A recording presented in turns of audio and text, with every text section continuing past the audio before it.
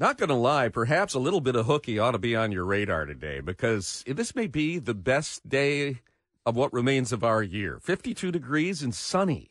In December. And it is a lovely day in December at that. And we welcome you in on a TGIF Friday here, December 15th, 2023, just 10 days until Christmas. And I had guys calling me yesterday saying, you want to get out and play? I knew you were going to think that. Yeah, I mean, it is that kind of day. I've got too many things to do in terms of playing Santa. I've put my clubs away. It is the holiday season. I'm not even thinking. You never put your clubs away. Well, we do have an indoor facility at our club. Just taking them out of the car is a big emotional, we salute them, as we at least put. Thanks, guys. Yeah. See you in the spring. Please try to be nicer when we resurrect I promise you. to practice more. Yeah, we are knocking on the door to what could be another record day on Wall Street. It was a 150-point rise on the Dow yesterday. It's just 250 clicks from the 38,000 level. And whether we're talking S&P, NASDAQ, or Dow, the futures markets are all trending in the right direction. So on the open at 9:30, we could see records set once again. A lot of this buoyed by news yesterday that the applications for jobless benefits fell again. We saw some pretty positive retail sales numbers come in as well. And, of course, just this euphoria over what the Fed said, indicating that there could be 3 interest rate cuts on the horizon. Sounds good. The market is lapping it up. Meantime, coming out of Israel, the breaking news this morning, our National Security Advisor, Jake Sullivan, saying that, look, we're not here to do X's and O's and to tell Israel how to fight this war. However, we do expect them to be downscaling a bit and making more targeted attacks. And he's saying that's basically what he was told by the Israeli leadership that he talked to while he was there, that this is going to be more focused on Hamas leadership and command centers. And I don't know if you saw the pictures, Jamie, of the captured Hamas soldiers, dozens of them, armed, in a hospital. I did not see the pictures. I read about it. It was like a chain gang of prisoners that they took in. And so, again, just ripping off the Band-Aid on the lie that they don't use vulnerable civilian complexes as human shields. Right, hospital. What's more vulnerable than that? This comes after news that half of the munitions that Israel has used have been unguided, and that might have led to some of the civilian casualties, which is not what anyone wants to see. Yeah, and yet, they call them dumb bombs because they are not as precise. And yet, I did hear some military experts say just because they are not the smart bombs does not mean that you can't be pretty precise with them. So, again, it depends on who's kind of spinning that. But if, going forward, we can reduce the civilian casualties, hooray. That's the goal. Let's do that. But the quickest way to relieve civilian suffering is to eradicate Hamas. And now there's a question about who's going to be there when it's over. Jake Sullivan doing an exit from Tel Aviv in a news conference saying the Israeli government has indicated that it does not have a long-term plan to control Gaza, and we do not believe it is right for Israel to occupy Gaza over the long term. So what is the plan? Israeli Prime Minister on Nightly last night saying, what's the vision? What's the plan after you get Hamas? Yeah, the infrastructure's ruined. What now? And meantime, a frightening story out of Europe. Yeah, 4 alleged Hamas members suspected of plotting terror attacks on European soil have been arrested by German and Dutch authorities. 3 people were arrested in Germany and 1 in the Netherlands on suspicion of planning attacks on Jewish institutions in Europe.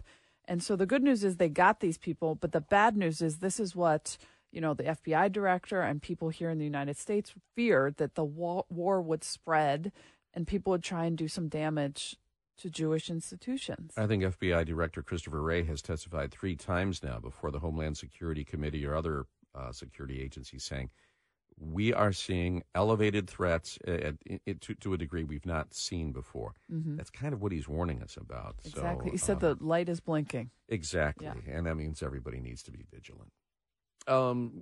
Just to say, the Samantha Wool, the more we learn, the sadder it becomes. I just have this pit in my stomach hearing details that this woman, this bright light that she was, this life that she had in front of her was just snuffed out, and it seems for no reason. There was a hearing yesterday, and details are emerging. According to Assistant Prosecutor Ryan Elsey, he says the evidence tells us that the defendant, Detroiter Michael Jackson Bolano, stabbed Samantha Wohl to death during a home invasion during a crime of opportunity late at night. He was creeping around her neighborhood in the middle of the night, stealing things out of cars, and she unfortunately left her front door open that night. And by open, I think he means unlocked. At 4:20, her security system detected motion in her living room where she had apparently fallen asleep. And we know she came home from that wedding. And then Wohl was found outside by the neighbor's home at 6 a.m. So just 2 hours later, there was blood everywhere. And the assistant prosecutor said Wohl was stabbed 8 times in and around her head and neck, wounds designed to kill her. They had been trailing Jackson Bolanos for weeks, and they found Samantha Wohl's blood on a jacket inside his girlfriend's home. Right. And his attorney has said, we think this is a case of mistaken identity, and we intend to prove that. Well, then how did her blood end up on his jacket and all of the digital data showing he was there? They have all of this security camera, cell phone data, the DNA, of course, this digital trail linking him to this crime. It's just, it is amazing to me now that, we used to say, look for in the old days was, yes, we saw footprints outside the window. It's your digital footprint that gets you convicted now, because they can be very precise with your locating. But again, just came home from a wedding, forgot to lock up, fell asleep. Yeah. It makes me sick. And hopefully they have enough of this circumstantial evidence and blood evidence to get that conviction. The trial in the false electors case, the so-called false electors case, entered its second day yesterday. And for the first time, we had heard that Trump campaign officials were tied to it. We had testimony to the media about that. But yesterday, under oath, we heard that from the former communications director for the Michigan Republican Party, a guy named Tony Zammit, said that, yes, it was Sean Flynn, a lawyer for Trump's campaign in Michigan, who actually gavelled a meeting into order at the party headquarters on December 14th as they assembled these documents. But one of the things he said is very interesting. There's long been questions about whether or not some of these older so-called false electors knew what they were signing when they signed it. Mm-hmm. And some are saying we signed one page to say that we would submit these things as a contingency, but we didn't know we were going to send it to the National Archives claiming Trump had won. And he kind of lends some voice to that. He said he thought that Attorney Flynn, the Trump attorney, took advantage of those Republicans who participated in signing the documents. He said, quote, I thought they were going along with what the lawyers were telling them, and they must show intent to defraud. So if what Tony Zammit is saying is true, it's hard to form intent when you were misled. Right. So two big things. I mean, it ties the Trump campaign people into it. It's not just being participants, not just saying here's the strategy, but actually being on site and coordinating. But it questions about whether or not they were doing so honestly and treating these people, these Republicans, honestly, or whether they were misled. We did get yesterday we heard from Senator Stabenow, Senator Peters, that they were willing to stay past the holiday break in order to get the deal done with Ukraine and better secure the border.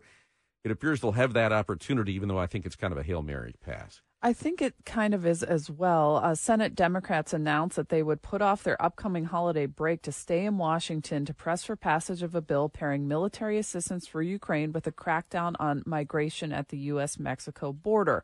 The problem is House GOP leaders left Washington without acting. So, is this just for show, or could something actually be happening? It looks like they were getting closer to a deal when it comes to the border security. Mm-hmm. So if they can come to a deal, maybe people can come back and everybody can vote, hopefully. It's going to be tough. You don't have a deal in principle. They haven't written one line of legislative text of this. And it's hard to just jam that in, basically, and you don't want to rush anything. Exactly.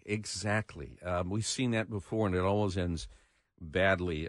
Senator Lindsey Graham, very dubious. Senator Langford out of Oklahoma, who is one of the lead GOP negotiators, is he's going to do his level best to get a deal done. And there are some significant compromises there from the White House and Democrats on this, including raising the bar for asylum and also increased expulsions. And when immigration advocates say it's Title 42 on steroids, those of us that are looking for more border security got to say, well, they must be doing something right if they're that upset. 9,000 a day is a lot. Yeah, I think the other one day was 12,000 and 5,000 that are allowed in. When we come back, it's the gift that keeps on giving, the Rocket Mortgage Classic Golf Tournament, a wonderful gift as we conclude the year that will help Detroit and others. We'll get an update on that on JR Morning.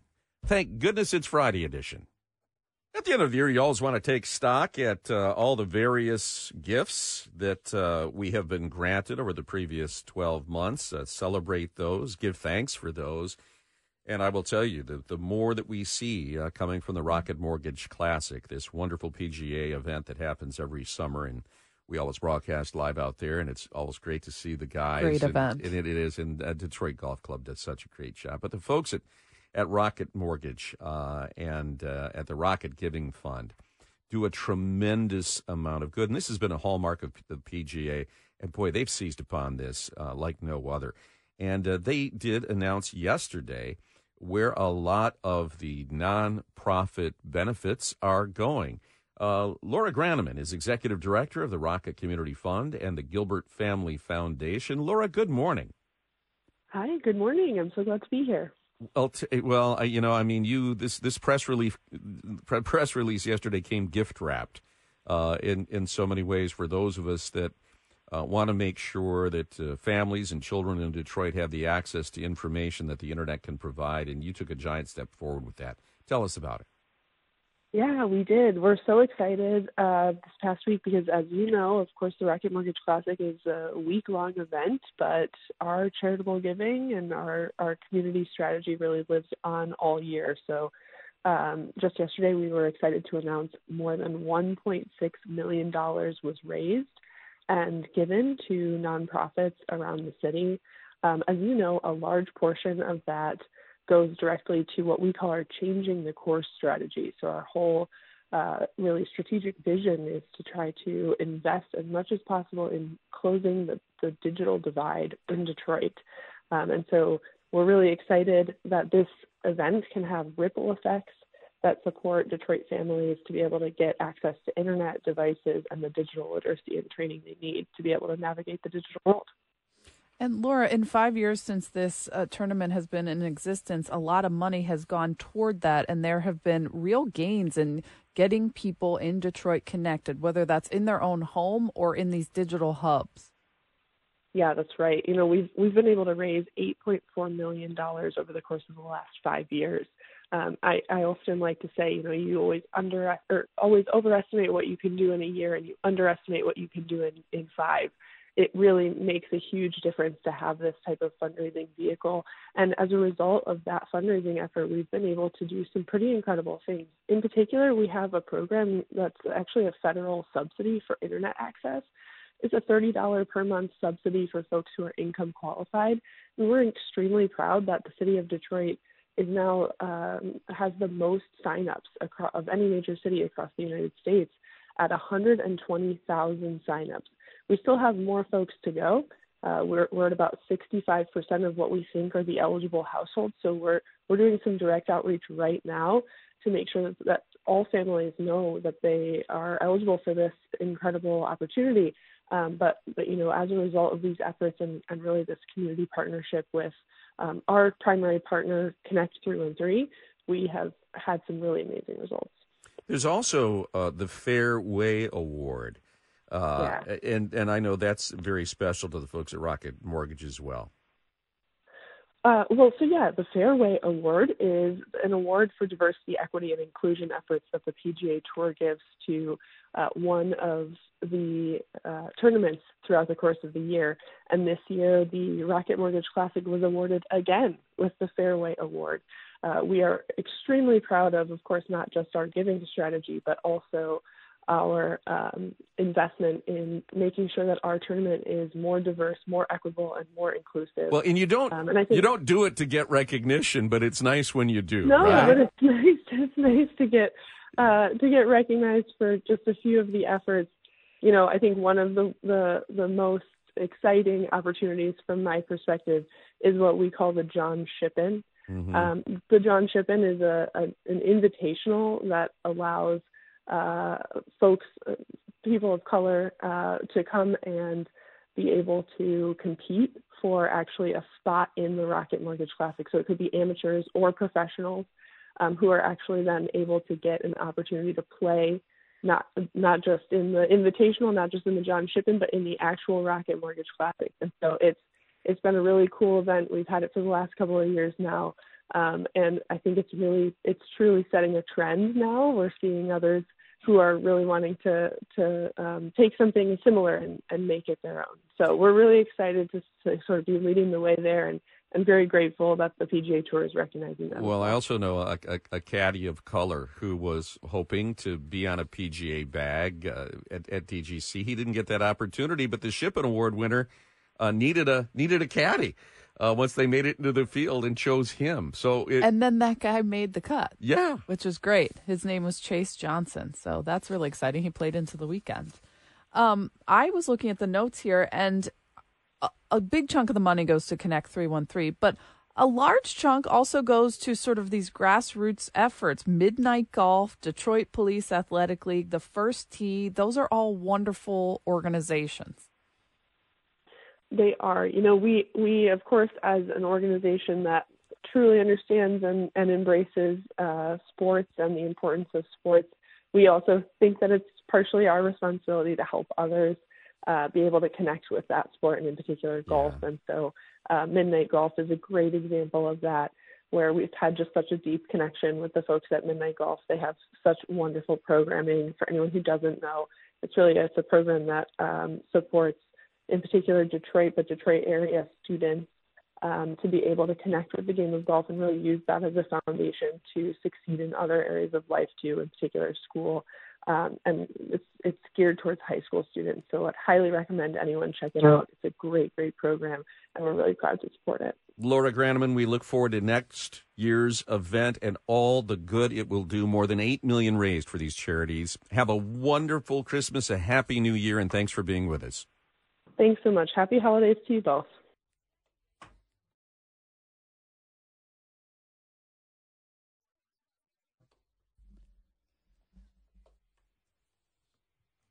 And on this Friday morning, we welcome you in. Hopefully, you're going to be able to get outside, take advantage of this amazing forecast we have. I saw 28 on the thermometer and said, okay, give me that next 25 degrees, and we're there.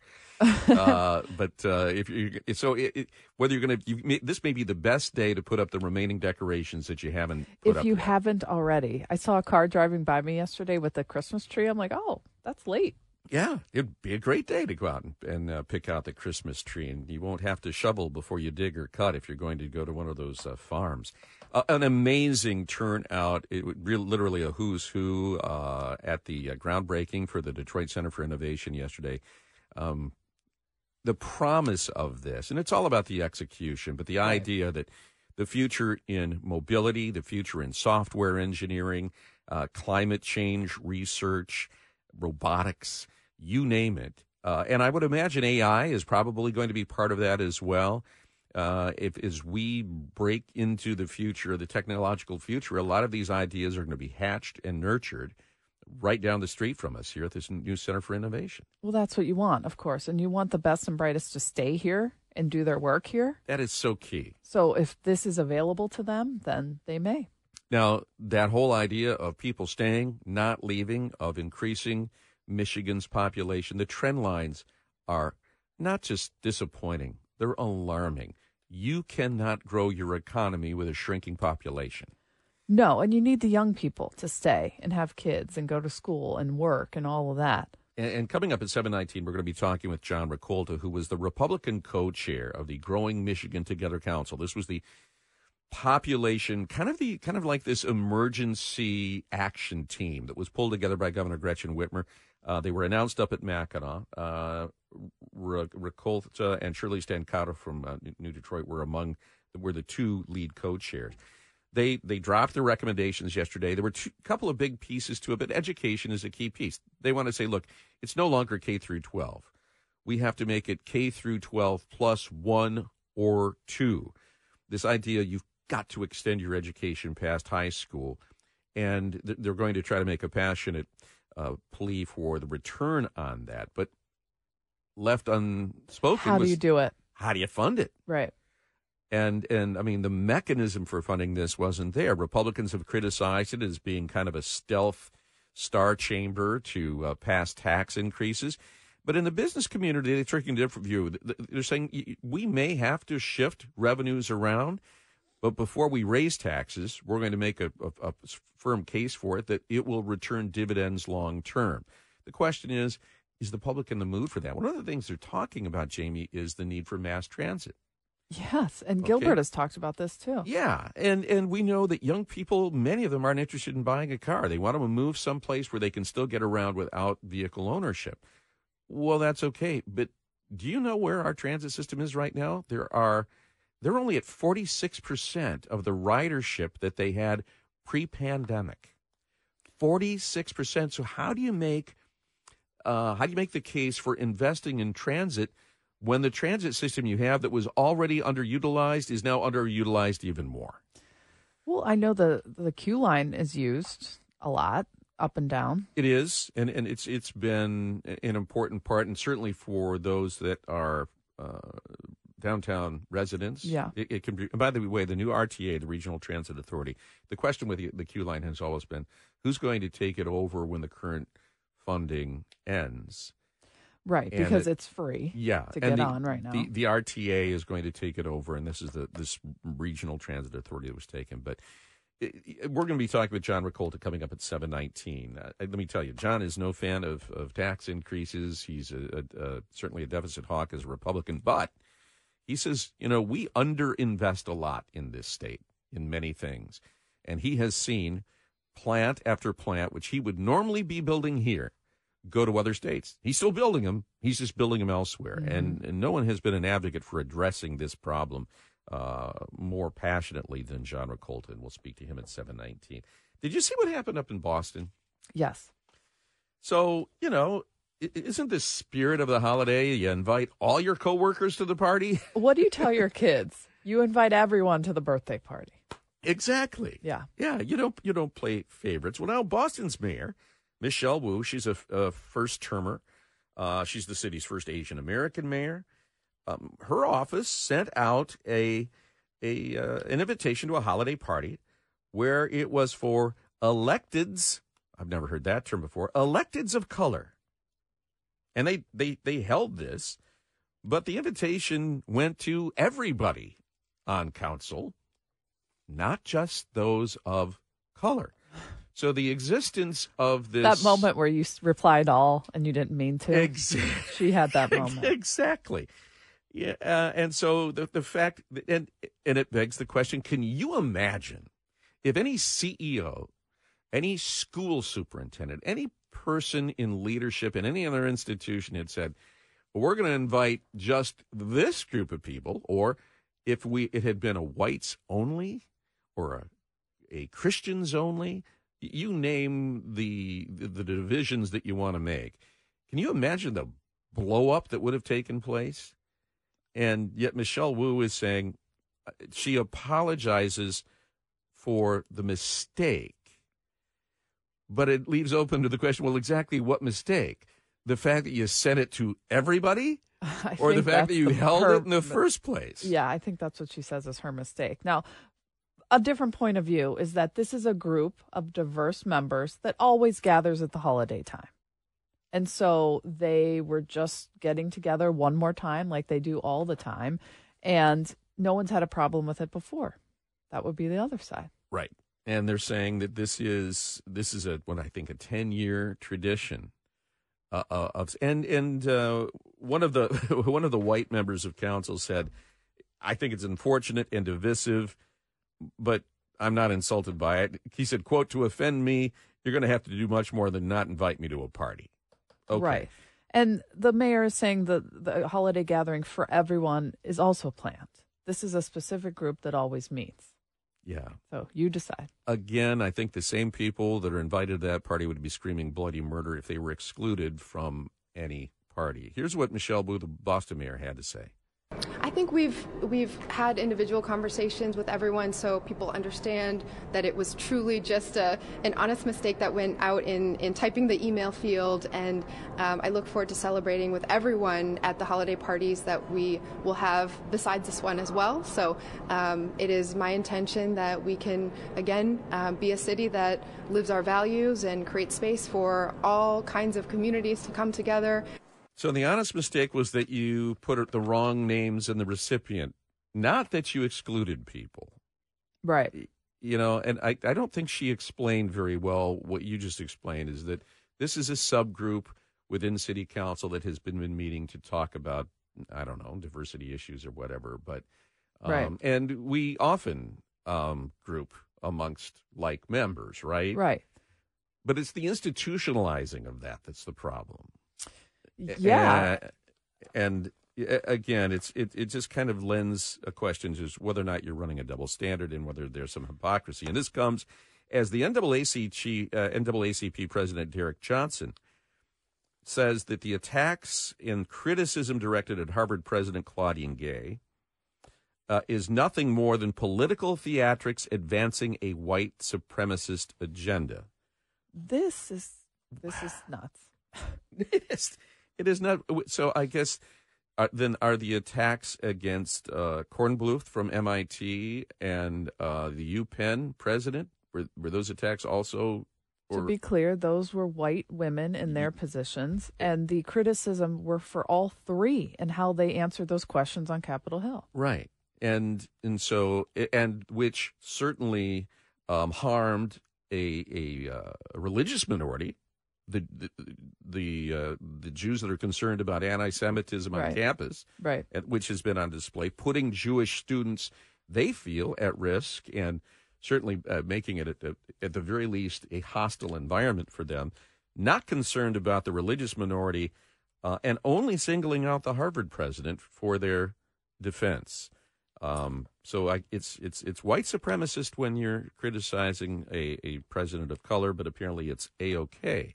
It's just this is according to the NAACP president Derek Johnson. This is his view. I don't know how many people feel this way as well. I have seen articles and some news stories that because Claudine Gay is the first black president and second woman to lead Harvard, they felt that there was this undue criticism to her.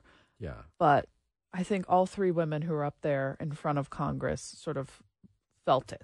Bill Ackman, who's a very wealthy donor to Harvard and is now going to withhold those donations, said, "Now I'm a white supremacist, apparently.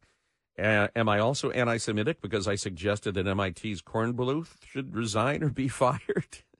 Am I anti-Christian because I said Penn's McGill should be fired as well?" A lot of questions, and again, just kind of feeding this thing that there are so many different standards, and it's all who... and this is what people don't want and don't exactly. like. Also, you should be able to have a discussion and criticize here or there policies of a university and not get into all this. Exactly. How about just being fair? Yeah. Bottom line. When we come back, some amazing new advances in science that allows us to map the brain, to find those geographical locations that tell us what that part of the brain does. And now a group in Michigan is leveraging that knowledge to try to eliminate and reduce seizures in children. We'll talk about it next on JR Morning at 6:49. Jamie, have you ever had a friend or witnessed an epileptic seizure? Yes, and it's very scary as an outsider watching. Yeah, you just don't know what to do. Yeah, there's this feel feeling, helpless. Exactly, this feeling of helplessness. Now, imagine if it happened to your child.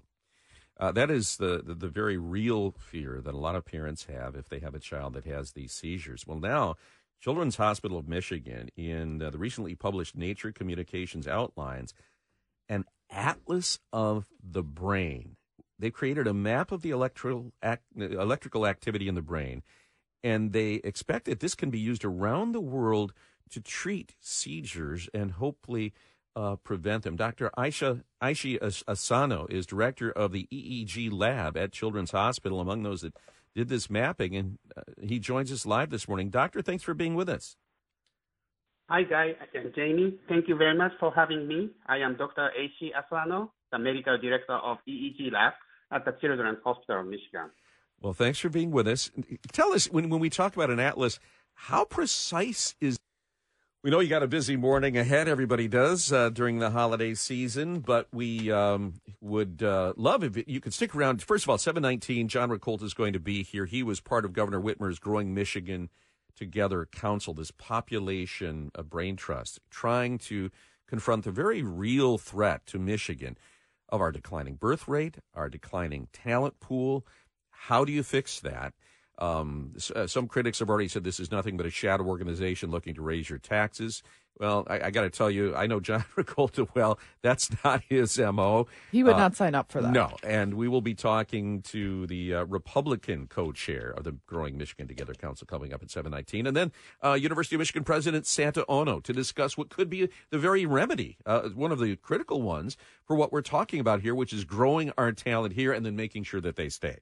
With the Center for Innovation. Right, a very big development in downtown Detroit for that, so we'll ask him at 7:35. Meantime, GM's Cruise, we know this is their autonomous unit. They're cutting their workforce by 24%, and yesterday they axed 9 of the top leaders. This, as a lot of their testing, I shouldn't say a lot of it, some notable instances of their testing went off the rails. And they feel that in order to generate some credibility for this very complicated testing program, that there be new leadership. And that's why they have had a real winter house cleaning at the top of GM's Cruise, the autonomous. But when you're cutting your workforce 20%, that also says this isn't quite maybe the highest priority now. They've got the EV transition, and that's going on. I saw one forecast that came out yesterday saying that global sales of EVs are going to grow by 20%, but they could have perhaps fall in the U.S. by 4%. Cadillac, though, unveiling a new Cadillac Vistique. We got the Lyrique, the Escalade IQ. Q is going to be the letter that pays at Cadillac. But this is a 3-row SUV, little smaller than the Escalade. So it really, I got to tell you, when I look at it, that's the right size for me. Well, the Escalades are huge. The Escalades are hard gigantic. to park. You know, I'm not even sure. My house is 90 years old. I'm not even sure I could fit it. I don't think in my old garage either. Yeah, it's an old garage. So it's a beautiful vehicle. I think it's right sized for a lot of families. We'll look at what the range numbers are when they come out, but it was an important introduction for Cadillac yesterday. Meantime, we are seeing some layoffs due to both the postponement of the Chevy Silverado pickup truck EV, but also the Chevy Camaro, one of the great cars of my era that was reborn about 15 years ago. Some nostalgia there. Yeah, there were some layoffs up in Lansing due to the cancellation of the Camaro. Those folks will be able to apply for jobs elsewhere in the GM and the system. Chevrolet Bolt layoffs for those as well. Exactly.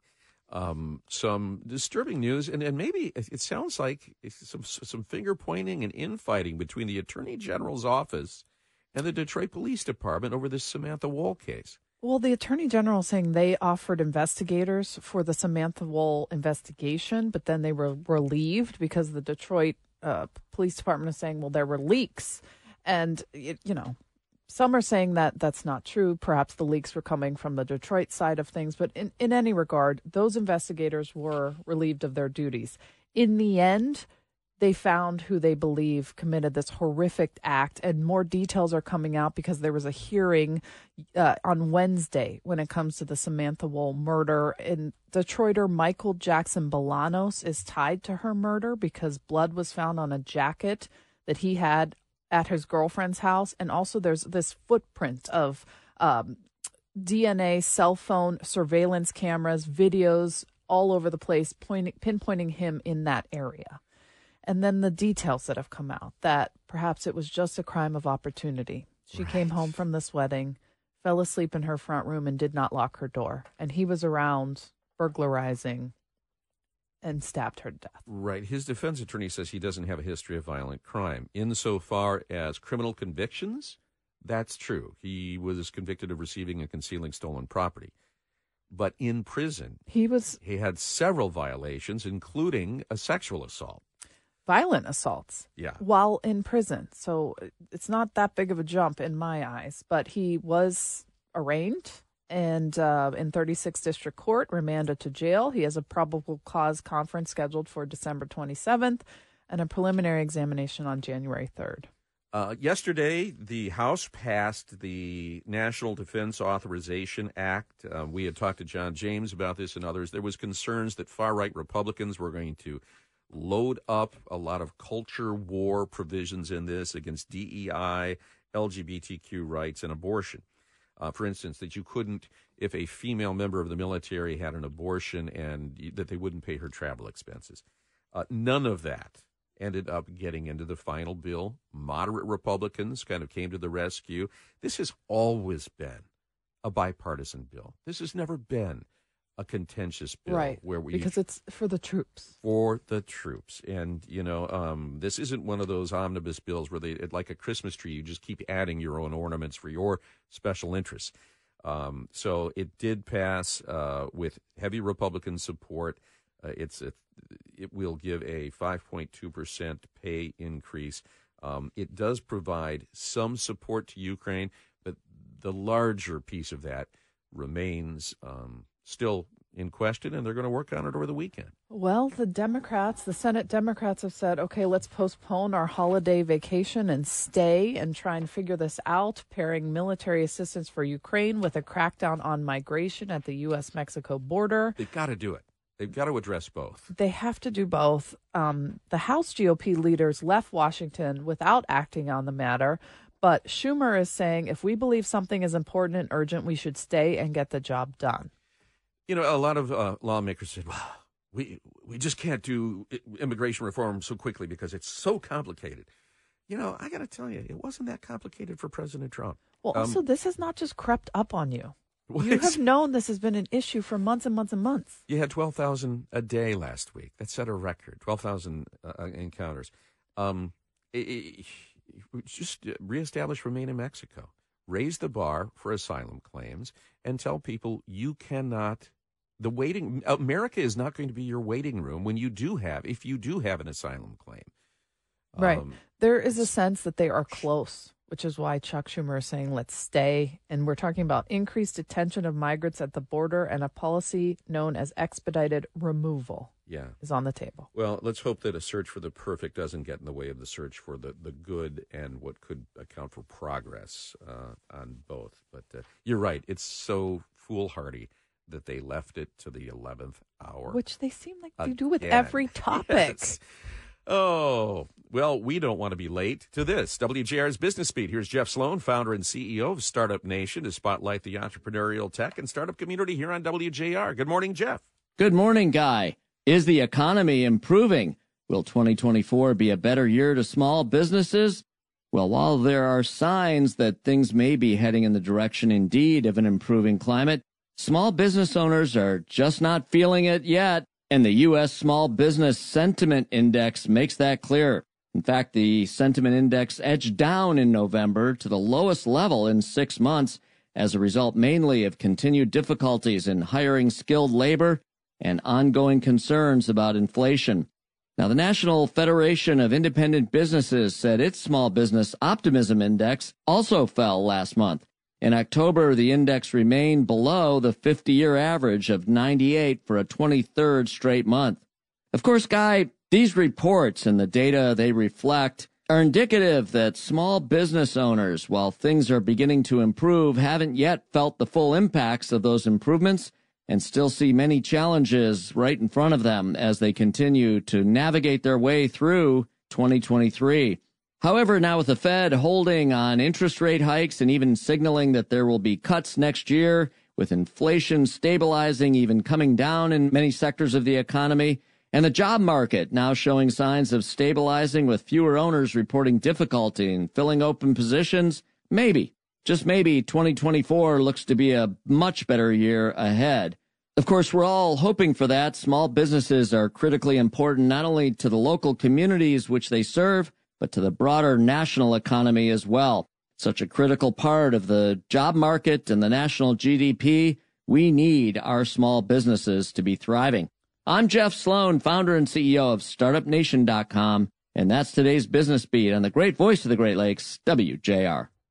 I've been talking to you for a couple weeks now about a great family-owned window company that I've recently gotten the chance to get to know, Clarkson Window and Door. For over 36 years, Clarkson Window and Door has been providing hundreds of thousands of windows and doors to Michigan homes. Their windows are made to order. That means you control the design process from color, style, grids, and hardware. They work with North Star Windows, an American-owned company that designs windows that can stand up to the harshest winter conditions so they can handle all our crazy Michigan weather. Clarkson Window and Doors installers are experts with decades of experience, and they never use subcontractors. Something important to me. You always know who's in your house and who you're working with. There are never any high-pressure sales tactics, and they offer fair and honest pricing. Great financing options are available, too, and to top it off, all their windows come with a lifetime warranty. It's no surprise that Clarkson Window and Door is so highly recommended by WJR's home improvement experts, the Inside Outside Guys. Check out their reviews online and go see them at their design showroom. When it's time to replace your windows, make sure you call Clarkson Window and Door. Visit clarksonwindow.com for more information or call 248-338-6781, 248-338-6781. It is an existential threat to our economic future. Not enough people with the right skills. That is the task. How to solve that very complicated problem was the task of the Growing Michigan Together Council, appointed by Governor Whitmer to look into our population decline and our talent deficit. It was bipartisan leadership. They delivered their report yesterday. It was approved in a nearly unanimous vote. So what are the recommendations, and how do we do it? Will it require an increase of taxes? John Ricolta was the co-chair of the Growing Michigan Together Council, a Republican, a former ambassador to the UAE, and he joins us live this morning. John, Ambassador, good morning. Good morning, Guy. Nice to be with you today. So I know this is a really complicated problem, and there are multiple solutions, and you've been raising the alarm on this for longer than most. When you look at the recommendations that dropped yesterday, which ones do you think are the most critical to success in the future, the most impactful? Well, I think that the number one message coming out of the report is the almost unanimous decision to submit the report in its entirety. When you take a look at the 20-member council, actually there were 21, but one never got filled, 19 people voted enthusiastically in favor of it. If you were to hear the comments of each person before they vote, you would have been very, very proud of your fellow Michigan citizens who really took a lot of time to ponder the severity and the staggering aspect of this problem and come together in a bipartisan way. There was racial balance, gender balance. We had people from the north all the way up into the Upper Peninsula, all the way to the south and downriver.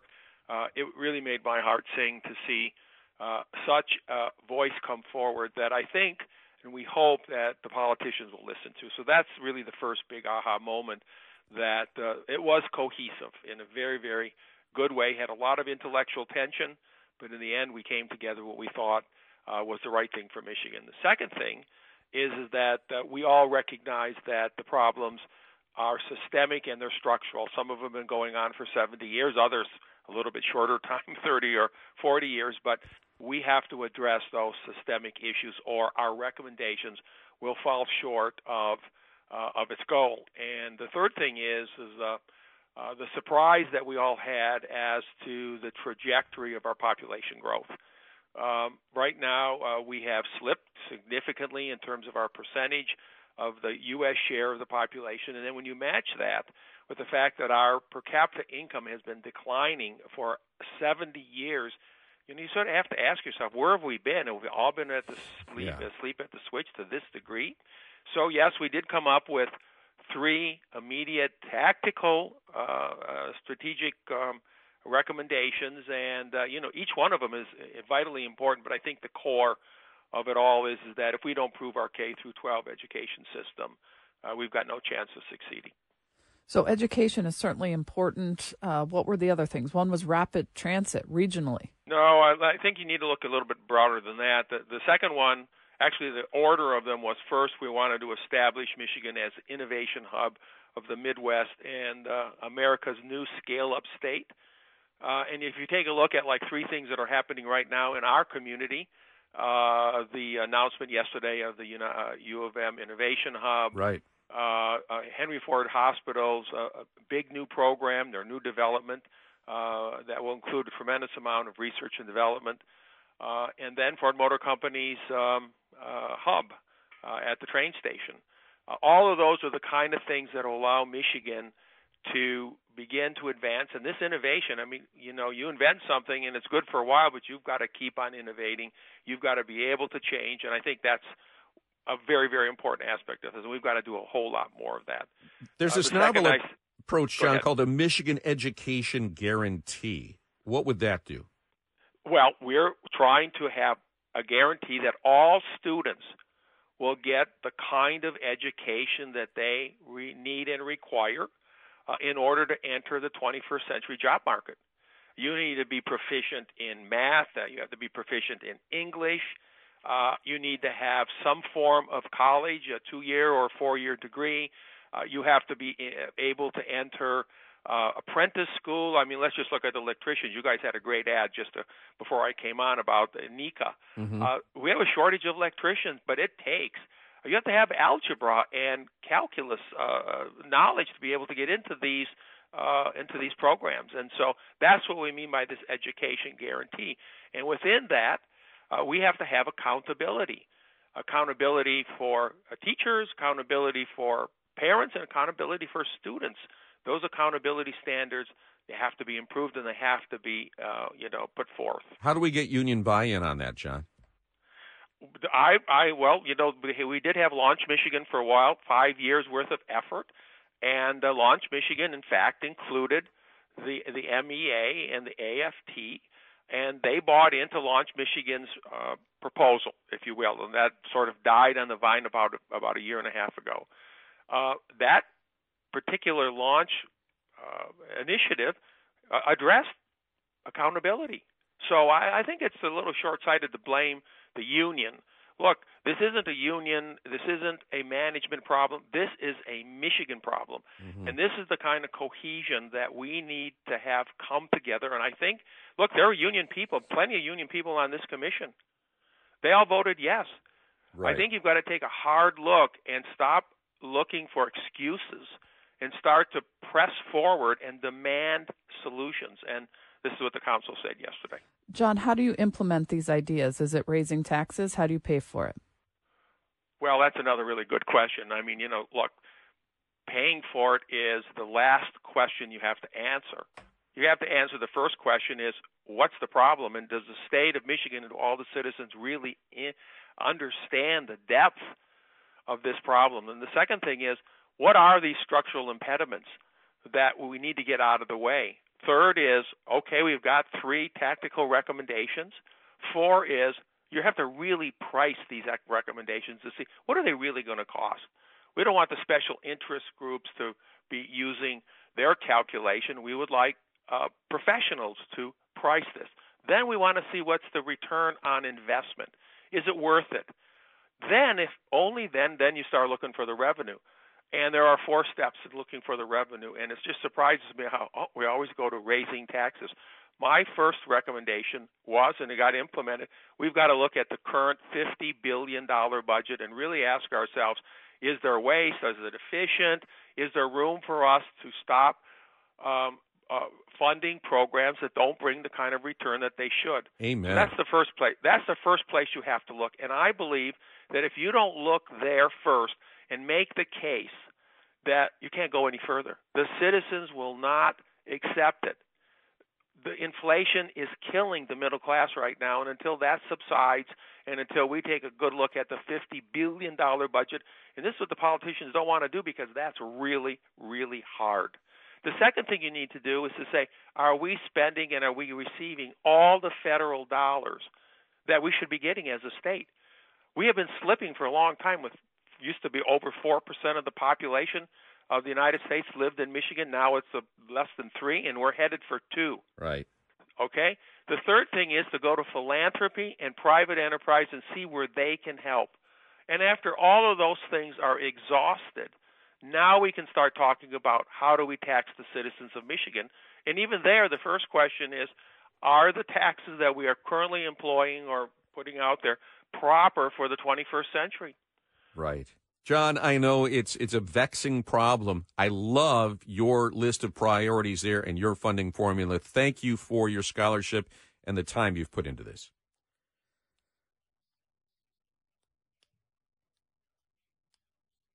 We ran out of time in our discussion with Ambassador Ricolta about this Growing Michigan Together Council. But I've seen these plans before, Jamie, and unfortunately, they end up getting put on a shelf. We can't let that happen this time. If you put all the effort into it, move forward. Take the recommendations, and these were really smart people that did this. And one of the things that they pointed to is the idea of growing talent here and then giving them the opportunity to stay here and use their talent. And boy, did we see a giant leap forward yesterday as ground was broken in the University of Michigan Center for Innovation in Detroit. Now, the University of Michigan started in Detroit in 1817, moved out to Ann Arbor in 1837, so it's a little bit like coming home. And we welcome in the president of the University of Michigan, Santa Ono. Good morning. Good morning. Welcome home. Thank you so much. Give me an idea as we see this $250 million project built. Who will populate it? What will be happening within the walls? Well, there's so many people that want to be part of it that it's going to be a challenge, really limiting what we do. But we've been working for the past 14 months after I arrived on the kinds of degrees that we're going to confer there, to the kind of education and research that happens there. And it's going to span some of the most exciting things that the world needs, such as robotics and computer science, artificial intelligence, really training people in every sector to be able to move into a more sustainable economy and world. And so there'll be ultimately thousands of students pursuing graduate degrees. There'll be reskilling and upskilling. There'll be connectivity with companies in Detroit and across Michigan. There are already companies that have already signed up to be part of that at UMCI. And I hope that the halls of the building will be full of students from Detroit, especially across the street at Tech High School, which is an extraordinary place that is already sending 32 of their students to the University of Michigan at Ann Arbor.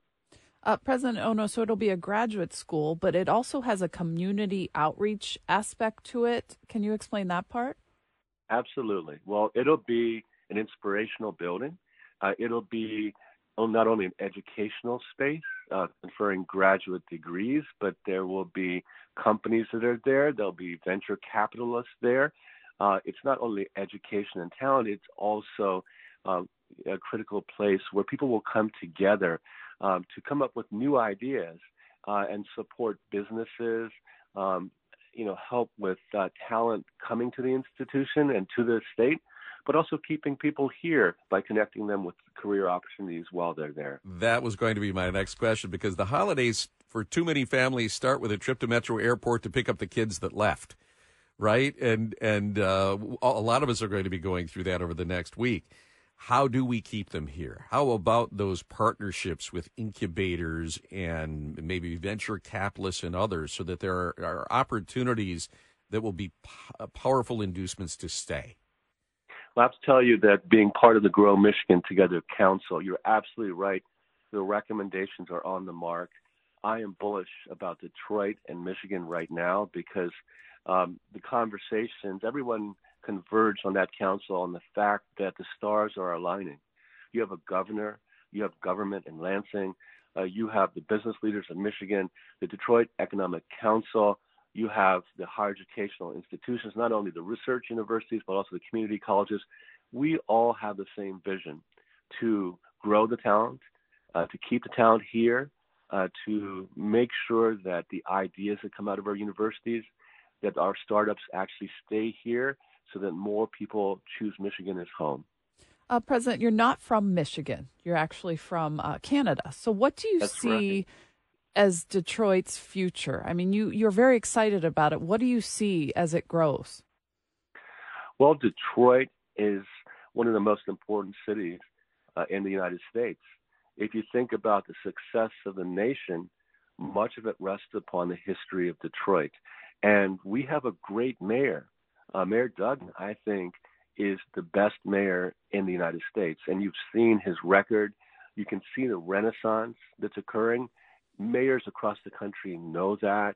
And we all have to rally behind him and our governor and the council recommendations. And we can do this. Richard Florida, who actually studies metropolitan areas, said that he's bullish about Detroit. He thinks that what happened in Austin 10 years ago, it's already happening here. If you look at the places where there are the most startup activities that are successful, we're second in the world after Dubai. Oh. And so this is the moment for us to take advantage of the intellectual property and the talent that comes out of our universities and implement those recommendations. We can grow our population here. They can stay here. They can contribute to the tax base, and there'll be a virtuous cycle. I truly believe in those recommendations. Change is hard, though, and I got to tell you, I'm a bit of a skeptic because I've seen so many of these blue ribbon panels produce really good work, and then the political class and others and institutions don't like change and won't take the positive steps forward. How do we break that cycle? Well, I got to tell you, that's often true, but I know these people. I know the governor, I know the mayor, I know the members of the council, I know the CEOs of business leaders of Michigan and the Detroit Economic Council. They are genuine. This is not meant to be a tome to be put on a shelf. People care about Detroit. People care about Michigan.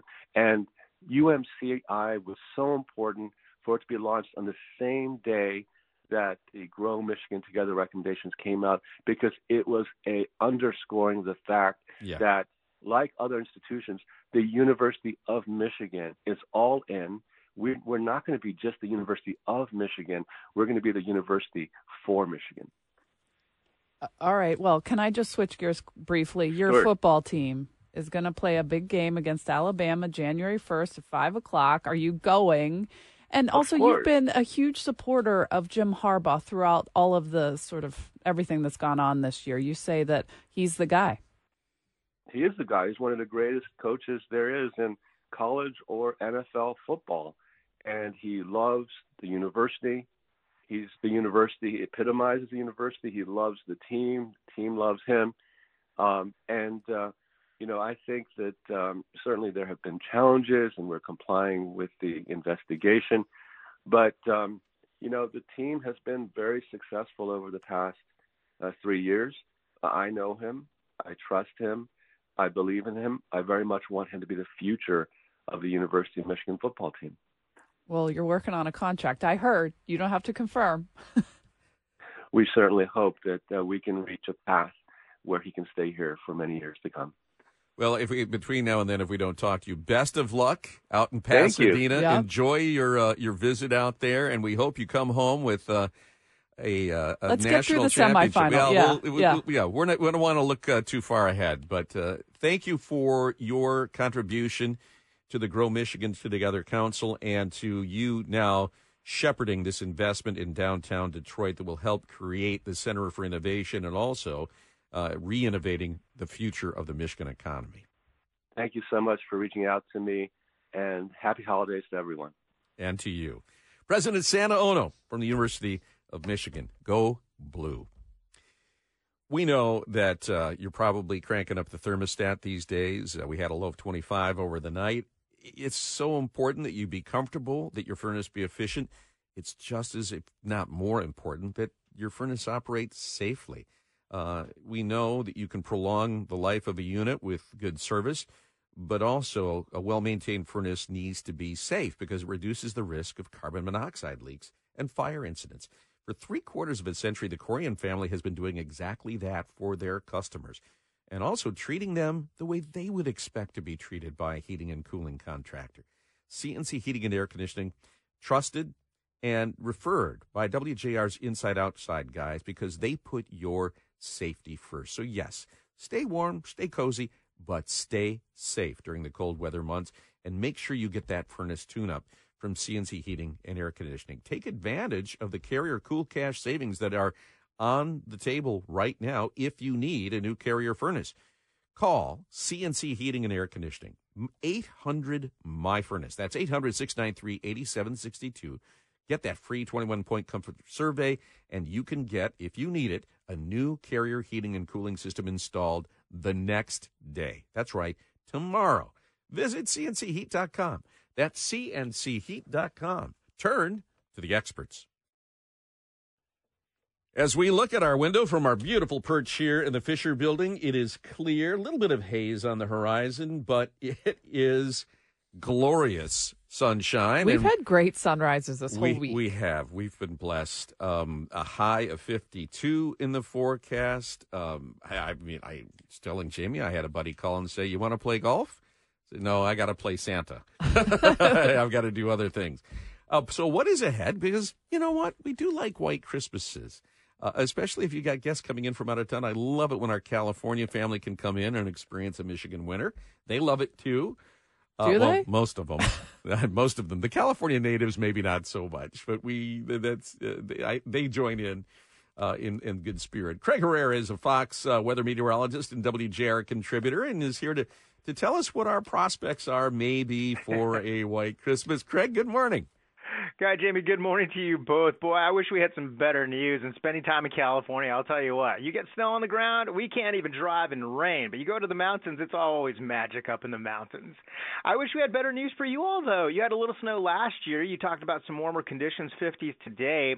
As we go through the 25th, we're only going to be in the 40s, mid-40s, just too warm for some snow. You are going to get a little bit of rain. But, boy, if we could knock those temperatures down to 32, it would be a whole different story. So that glorious view that you have right now is going to continue right through the weekend. But for the 25th, it looks like mostly rain. I wish I had better news.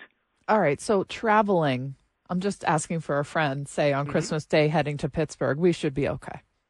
Yeah, you should be fine. Actually, that'd be really good. And that's not bad at all. I think that what we'll watch for is most of the energy is going to be over portions of the Rockies. If you had somebody coming in from the Rockies, that'd be different.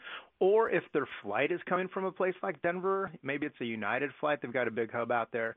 That might cause some issues and some delays. But I think as long as the flights are on the East Coast, Midwest, you should be good. Well, she's traveling with a 1-year-old, so haste is of the essence. We drive to my parents, and one time we had these whiteout conditions, and it was kind of scary. So we'll be good this year, you say. So when you say, I think, they're driving for sure. No snow down here in our area. What about towards the tip of the mitten up in Little Traverse Bay, up near the Boyne snow country? Is there, for those that were hoping to ski between the holidays, might there be enough cold weather up there that they could make some good snow?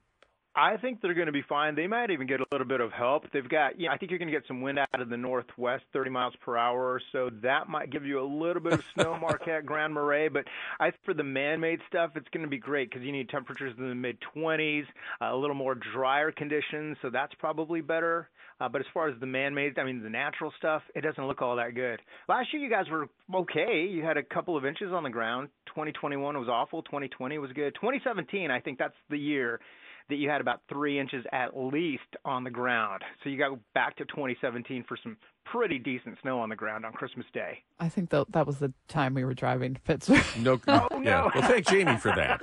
I have a question about you guys all tracking Santa Claus and NORAD. Yeah. That's so cool that you give us that those updates on Christmas Eve. Isn't it awesome? You get to watch Santa and the reindeer going all across the globe, and you get to update them. And as the little ones are watching, you're like, all right, you've got about an hour. You got to go to bed and fall asleep. Otherwise, Santa's going to miss us, right? I love that you guys do that. It's just so fun. You know, looking back, we only had half the rain in the month of November that we normally have here in Michigan. This is going to become a concern for boaters come spring, won't it? Yeah, and that's a big problem. When you think about, so we're talking about El Nino. We're in an El Nino right now. That's the warmer sea surface temperatures over on the Pacific, closer to California. So that tends to drive, with the steering patterns and the winds, most of the moisture for the southern tier, California, Texas, through Florida. Places across the Midwest, the Northeast, we tend to be drier, historically speaking, during an El Nino. And if that's the case again, it's going to be tough. You know, it hasn't been all that great last month, and this month doesn't look that great. Hopefully things will pick up in January, February, but it's not the kind of pattern that we typically see in this type of setup. Well, without those colder temperatures and without ice cover on the lake, you're going to get more on the Great Lakes. You're going to get more evaporation. Yeah, you think about that. You think about a lot of the rivers and trying to get some of the lakes filled up. It's just not happening. It's been tough, and I wish that we had better news. But you know, going into January, February, that could switch a little bit. Mm-hmm. But that's only if El Nino tends to settle down, and there is a hint that perhaps it's going to level off, which would help us out, hopefully. But it's kind of early to tell at this point. Yeah, it would. If so, it'd be the fourth year of 3 years of decline in water levels. Lake St. Clair not freezing. Yeah. They were doing regular fishing the other day. It seems just like yesterday they were doing all this hand-wringing saying that water levels were the highest they've ever been and we could have too much erosion. And it's like, this has happened before. This isn't, you know. Yeah, we go through these cycles, right? It happens, and then we go through other cycles. It dries out. You were talking about golfing. Are you kidding? That's great. I mean, you can at least make the most of the weather you have for now, I guess, right? Right. You just got to tell them, hey, would you charge a cart? So maybe put a flag in the hole. The ball runs incredibly well in colder temperatures. Yeah. It's so true. Isn't it funny? You guys were talking about sound, and I was thinking about vibrations. It's basically sound travels better when you've got more something to travel through, like water, because it's a vibration that's going through, and if it's more dense, it has a better chance of traveling. So if you've got fog out there, or if you've got low clouds, oftentimes you hear a big horn or something, and it travels a whole lot farther. So I was listening to you all earlier. I'm like, I got to tell them about sound. Oh, well, thank you. Good to know. Nice to have a scientist on. So when my wife yells at me when I'm out there hanging up the lights, they're going to hear her through the whole neighborhood, is what you're telling me. Just make sure it's a clear day with no clouds, and you're good. Otherwise, there we go. You might announce that all across the Great Lakes. Well, we have that. The forecast, warmer, wetter, and at this point, at least down in our area, no chance of snow for Christmas. We'll have to generate our own manufacture spirit. It inside. Yeah, in your heart. Exactly. All right. And put on Bing Crosby. Thanks so much, Thanks, Craig Herrera. We appreciate your time and the work you're doing there as Fox Weather meteorologist. We appreciate you. Thanks so much. I'd love to chat with you anytime. All right. Take care. When we come back, got to share with you the AAA gas prices. You'll love what you see.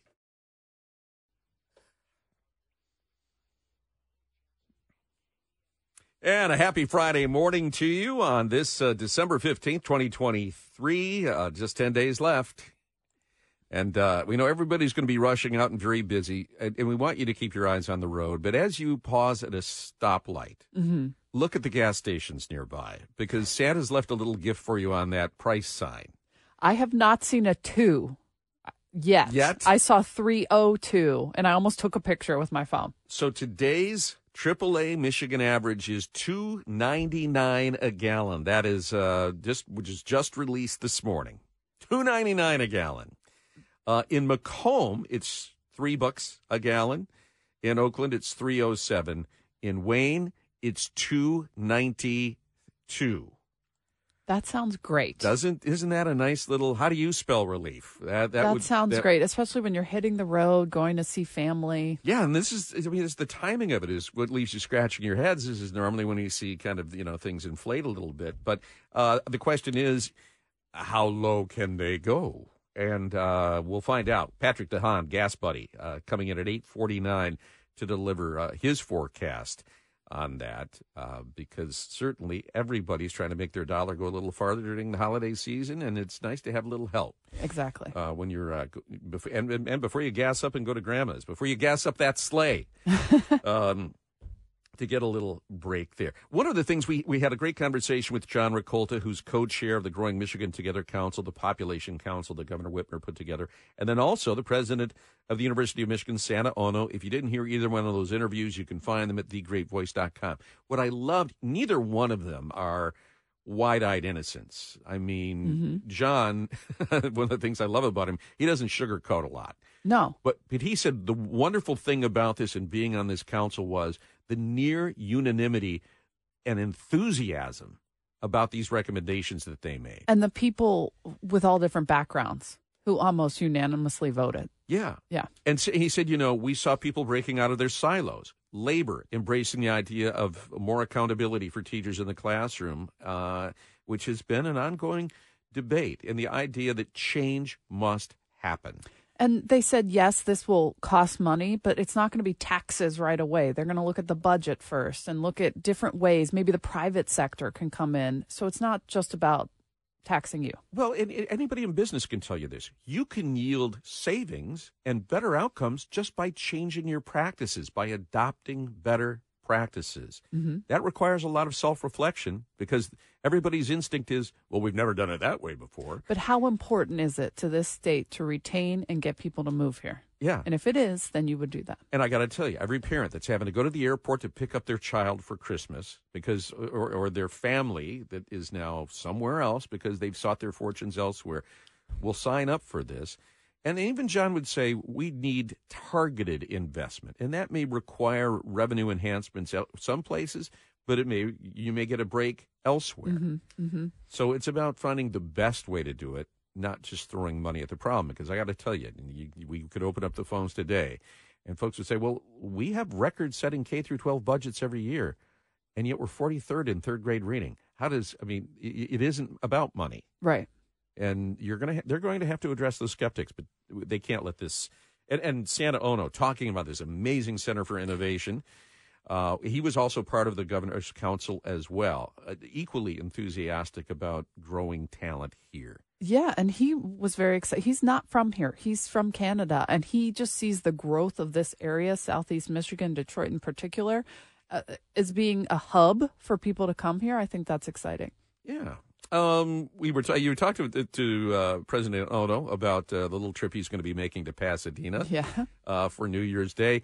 We will see a U of M guy on the sidelines, but wearing the wrong crimson color. Those Alabama guys, they're sneaky. They hired a former Michigan assistant coach, George Hilo.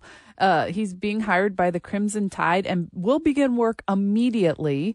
As number 1 Michigan is set to play number 4 Alabama in the Rose Bowl on January 1st. Now, the 36-year-old Hilo, hopefully I'm saying that right, or Hello, has been out of work since February when he departed the Michigan staff after 2 seasons as linebackers coach. So he's going to have intimate knowledge of what Michigan is bringing to the table. And Nick, weigh in on this, too. So I got to ask the both of you, really, how much fresh knowledge does he bring?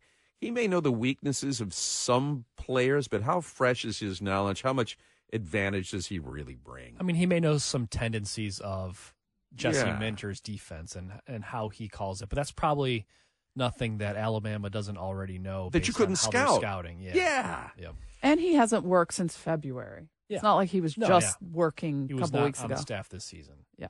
Right. In the meantime, also on the subject of sports, one of the most hated rules in the NFL may be up for reconsideration, and that is this notion that if you've got, let's say, a wide receiver who's going into the end zone for a touchdown but fumbles, and that fumble goes out of bounds, that will result in an automatic turnover to the defense. Right, and that doesn't happen anywhere else on the field. If you fumble and it goes out, you retain possession. Unless the defense recovers it prior to it going out of bounds. And it is one of the most hated rules. The question is, okay, apparently they're going to consider it. How do you fix it other than just saying what? It's then a dead ball, and it's just you just take the next down? And the team retains possession, I think, would make the most sense. Yeah. This has been, in a couple games. I like that they're at least looking at stuff, because some of these things just don't make sense.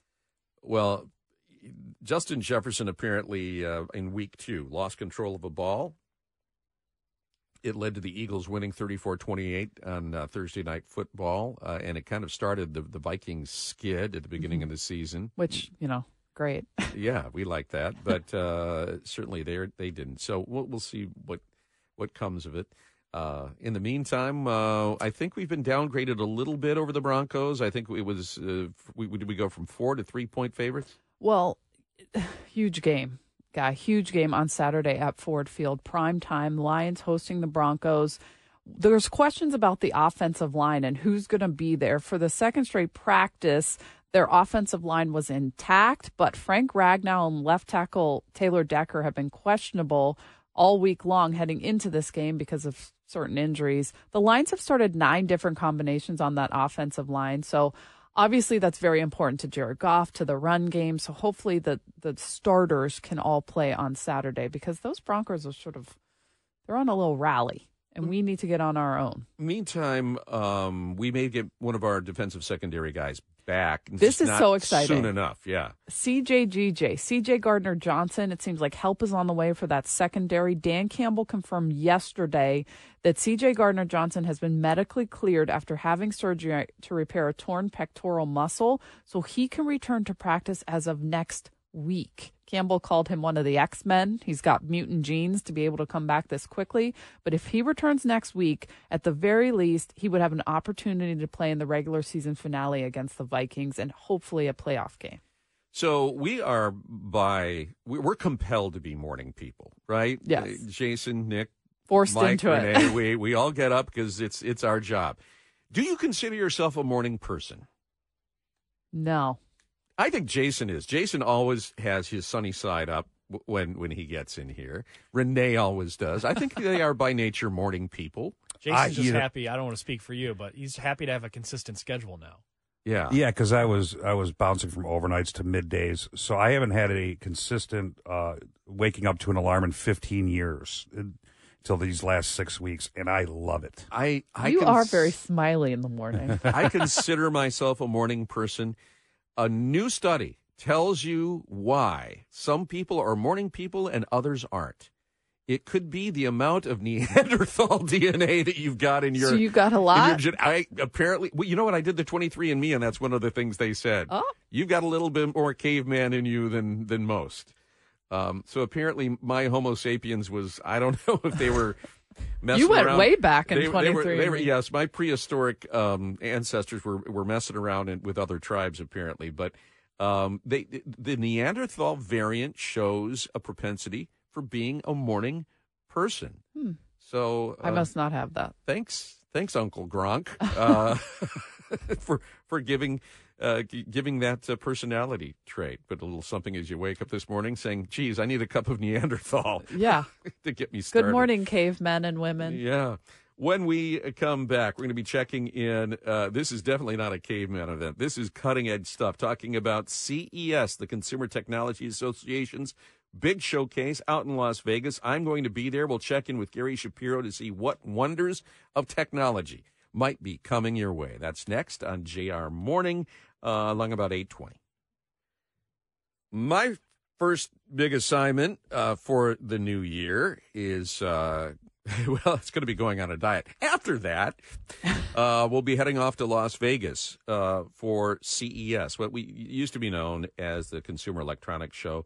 Now it's just CES, and I mean, it is so sprawling and so massive, but I mean, from the high-end TVs to the little robots, I mean, every year there's something that I've never seen before.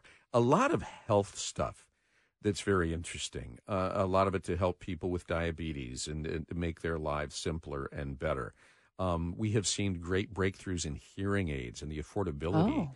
That's great.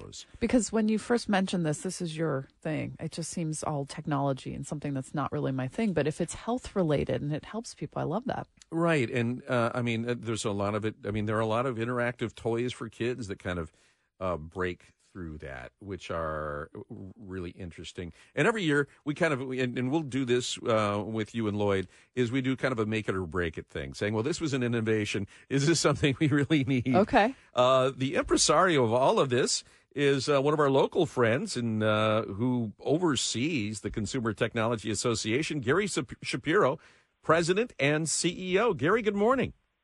Good morning. How are you today? Well, my inbox is full with all of the exhibitors giving me heads up on all the interesting things they're bringing.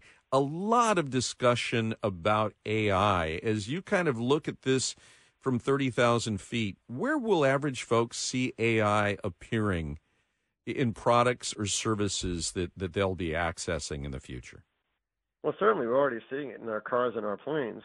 That's what the self-driving features are for both those vehicles, and they work for 90% of the plane operations on commercial planes, and they work increasingly in cars for active collision avoidance and even passive. But obviously, it has to get better, and that's what we'll see. But we'll also see it in healthcare. We'll see that throughout the CES in many different ways because we have a shortage of doctors and nurses around the world, and technology will make the difference there for remote sensing, whether or not you have to go to the hospital, all sorts of different diseases. We could figure out if they're in a critical mode by just looking at the technology and the sensors available and putting that together and thinking about it. Yeah. And then also in office automation. I mean, people that are working in offices in Detroit and elsewhere are seeing that already. Reports that would take a few months to prepare now could be done in a few hours. It frees up people to do other more higher value work. It's just so many different things. It's a transformational technology, and it's going to be pervasive at CES 2024 in Las Vegas in the second week in January. Gary, will AI play a prominent role in all of this? Absolutely. AI is absolutely critical. A lot of it is also focused on just the environment and green and things like that, what we can do. But think about if we could harvest all the medical information that President Obama talked about when he was passing his health care bill and records and figure out what works for the person and then translate that to what other people with similar genetics or blood or sex, race, age, where they live, diet, everything. You could figure that out. By the way, this is what the Chinese are doing. They have no privacy, and they have 1.4 billion people, and everyone is socially rated. That's not what we're looking to do in the United States. But we're not looking to be like Europe, where everything is about privacy and nothing's about innovation. There's just a balance between the two. We want to be like Goldilocks and the Three Bears. We want to have our ports just right so our innovative companies could continue to innovate, so people could benefit from more customized healthcare treatments and remote monitoring and drive cars that are safer, things like that. Well, a lot can be done. I mean, AI can analyze mountains of data that mere mortals can't, and that kind of massive data analysis is what could lead to a lot of breakthroughs in diagnostics and other things. When we look at our cell phones and our smartphones, and you kind of wonder, have we reached the end of the utility of them, or are we still going to see breakthroughs and advances in what the power is that we hold in our hands? No, we're going to continue to see advances. There'll be more on there. There'll be more processing speed, greater memory. We're going to different forms of computing, which allow a third option, which will do so many great things. We're seeing at CES already. Look, we have our first beauty tech keynote from L'Oreal, a CEO from France. He's coming to talk about what they're doing in beauty so you could figure out what works for you and what doesn't. We're seeing with food and agriculture technology where we have many of the major tractor companies and others using the internet and using basically smartphones to help control their tractor and work 24 hours a day and save on seed, fertilizer, and water to keep the place greener. We're seeing it at Walmart and Best Buy. Both of the CEOs will be there keynoting and talking about different things that they're doing to help the world and make it better. And we're seeing it, of course, in the automobile where the Las Vegas event now is the largest auto show, we believe, in the world. It's not open to consumers, so it's not that type of auto show. But it does have 500 companies exhibiting that have some degree of vehicle electronics. And when I say vehicles, it's not autos. It's also, there's boats, there's things that fly in the air with people in them, things that go underground, all sorts of different types of ways we get around in vehicles. So the future is technology. Every company is a technology exhibitor.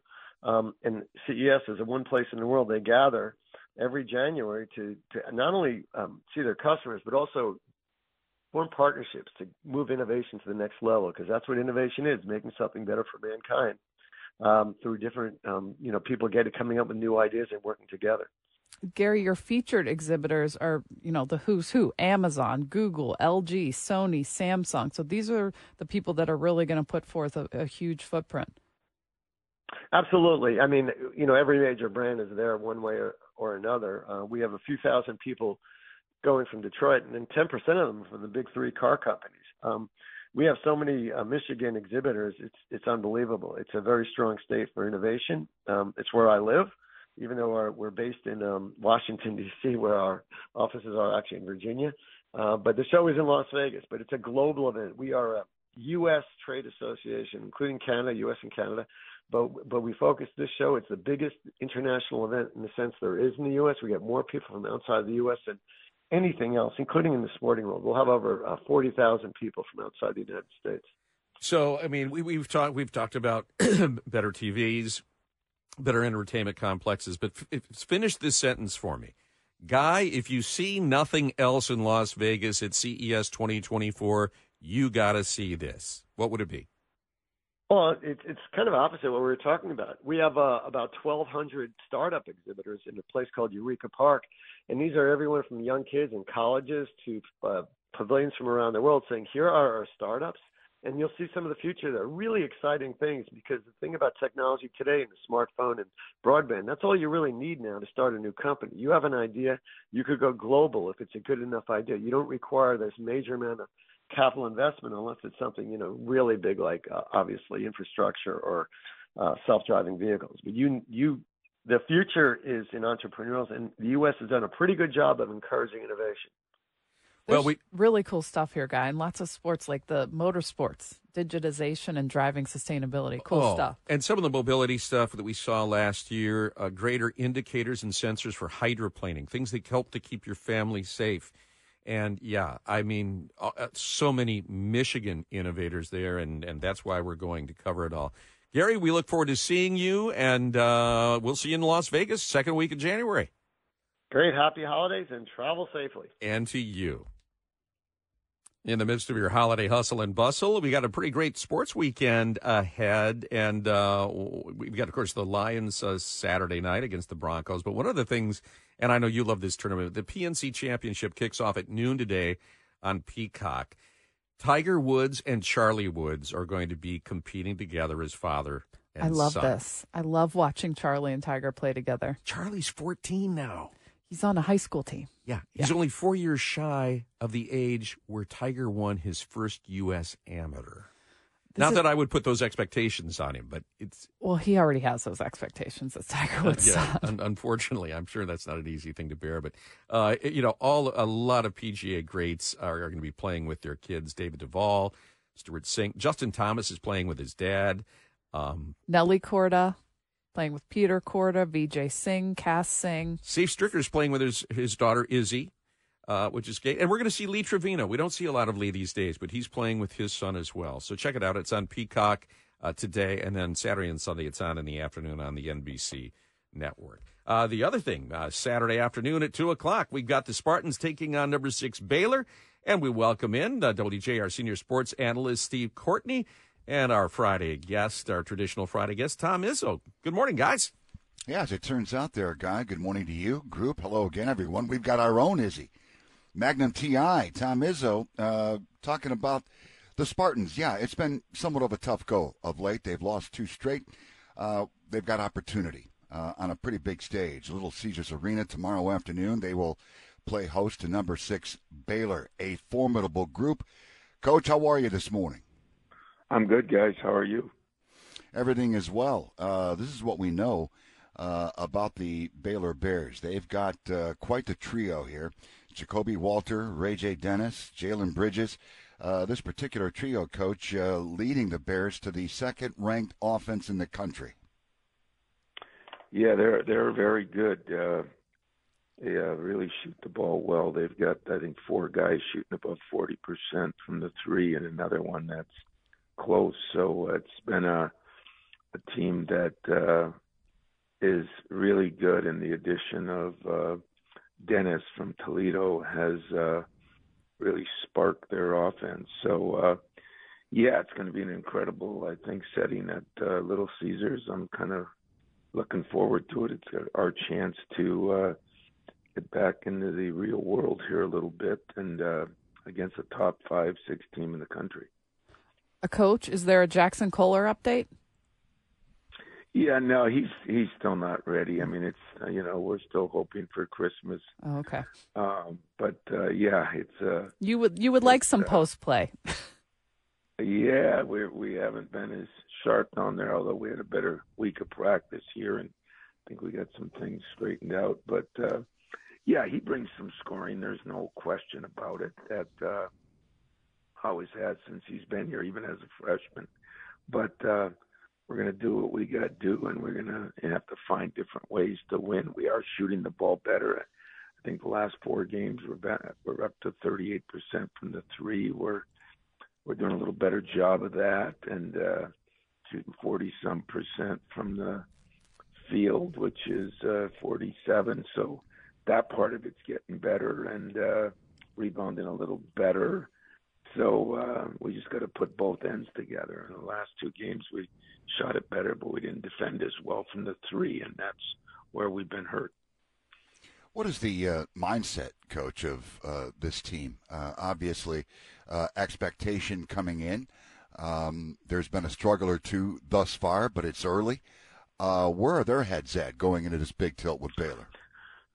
I think they know who we've played, and I think they know some of the mistakes we've made. But as I've said, some of it as a teams are pretty good too, and especially on given nights. Wisconsin came in here and just made some incredible threes, 8 out of 10 of them by 2 guys, and then they went down to Arizona and didn't make any threes. So, some of it is that's the beauty of basketball or the sin of basketball. But at the same time, we weren't shooting it well. We're starting to shoot it better. I think that will help us as we move forward because our defense had been real solid up until the last 2 games when it was good from the 2, but not as good from the 3. So, nobody's sitting up here hanging their heads. We know what our schedule is. We know what we've done. We've got one of the toughest schedules in the country, and we haven't, done our part in it. So, as you said, great opportunity on Saturday. Coach, how do you feel about playing in arenas? What does it mean for the players, the difference? I think it's fun and exciting. Sometimes it seems like people don't shoot as well in pro arenas for some whatever reason. Maybe they're nervous. I'm talking about all teams over years. But, Little Caesars is a great arena. I think there'll be a great crowd there and happening. And I think the opportunity there with the Lions playing at night should be a festive day in the big city. Going to be a nice opportunity. Obviously, Malik Hall, he is healthy. He's coming off that 22-point performance last Sunday.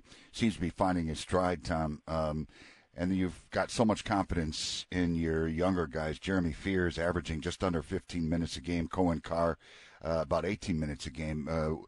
It's going to be a big stage for them. But, again, opportunity is going to be presented here. Yeah, I think it is, but I think our big key, like everybody's big key, is our freshmen keep getting a little better, but it's going to be Jaden. I think Jaden Akins is due for it, and I think we'll have a big game. He's had a good week of practice, and I think the other guy that's healthy finally is Tyson Walker, and we really need him to be. He's been pretty good at one end, but he hasn't been nearly the defensive guy that he was last year, and I think this week has been good for him. So him and Malik are finally healthy, and that's going to bring something to the table, and hopefully it'll be enough. And we'll have our hands full. But as you said at the beginning, what a great opportunity for us under the situation. And just looking ahead to that Oakland game and your friend Greg Campy, I mean, I know he really wants to beat you. You guys got to stop him. Well, Greg has done an incredible job there, and we've had some wars over the years. I think he's got one of his better teams. Yeah, it's been close. I mean, they're good. They played Illinois and Ohio State to real close games. They beat Xavier at Xavier. I mean, this is a good Oakland team, but I can't worry about Oakland today. I have to worry about Baylor, and then Saturday night, I'll worry about Oakland. Let me just say this quickly. The X factor, I think, is A.J. Hogard. Dude's coming off double figures in 6 straight games. I think he takes care of the basketball, proves to be the quarterback we're looking at here, and I think he's going to come up big. You heard it here first. Well, I tell you what, that would help us too. There's no question our best players have to play well, and Jaden and Malik and AJ and Tyson, fall in that category, and that's the way it is with most teams. If your best players play well, you have a chance to win. If they don't play well, you don't have a chance. So I think that's a good prediction, Steve. I'm going to live on that. I'm going to hold you accountable to that. Do it. Let's go. Get that done. There's a first time for everything, Coach. We'll thanks so much. Good luck against Baylor tomorrow at 2 at LCA. By the way, Spartans on the football side of things picking up could be a game changer in the transfer portal. I was going to say the X factor might be for the football team. Oregon State quarterback Aiden Childs, he's transferring to the Spartans. This is a huge addition. How about that? He was ranked 2nd overall player and top quarterback in the transfer portal. He's following his coach, and Jonathan Smith is going to be able to build on that, having this great quarterback. So kudos to the football team. Yeah, Jonathan Smith also assembling a pretty impressive staff. So things heading in the right direction for Spartan football, that's for sure. It is a start, right? A good start. Yeah. This guy's a top quarterback. All right. We will take that. 844 on News Talk 760 WJR. If you check the prices on the service stations as you come in this morning, you might be shocked and surprised, pleasantly so. We've also got something special for you, the magic of Christmas, the magic of lights out at Pine Knob. We'll have a vehicle pass for that to give away coming up next here on JR Morning.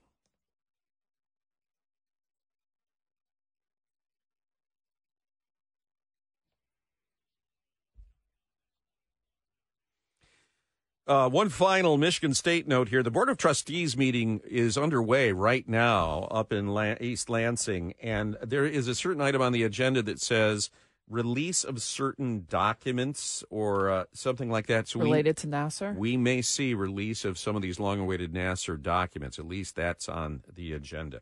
As I said, as you're coming into work, might want to, once you're at a stop safely, look at some of the gas station price signs around here, because you might be pleasantly surprised. AAA right now has the statewide average in Michigan at $2.99. We will take that. But the question is, how low can it go and how long will it stay? Patrick DeHaan is head of petroleum analysis for Gas Buddy, which will help you find those low prices. Patrick, good morning. Good morning. Good to be with you. And finally, when things are moving in the right direction. Right. I mean, this is kind of a long-awaited milestone post-pandemic. When you look at this number again in Macomb County, I think we're at $3 even. Wayne County, $2.92 average according to AAA. As you look at your Gas Buddy app, where are the best prices regionally? Well, Michigan is one of the higher in the region. That's thanks to our gasoline taxes. If you go in that state to the south, Ohio, the average there is just $2.73. So depending on if you're hitting the road this holiday, Michigan tends to be pricey. Not as pricey as us here in Illinois, where the state average is still $3.17 a gallon. But even in Michigan, even in southeastern Michigan, if you're paying attention to what those signs say, or if you're checking the Gas Buddy app, you'll find that a station, a couple of the wholesale clubs are down to $2.54 a gallon. So that's 46 cents lower than Metro Detroit, which we're showing at $2.999 at this very moment. Yesterday it was $3.002. So we continue to slip down, but it probably won't last forever. I don't want to rain on the parade, but I do want people to be prepared that oil prices have increased. You may have seen Jerome Powell's comments on the Fed maybe taking the step of cutting interest rates next year. Well, the markets got a little excited. Oil prices are back up to $72. We're not going to shoot up a whole lot, but we probably are getting close to at least a short-term bottom. We could retest this bottom in February.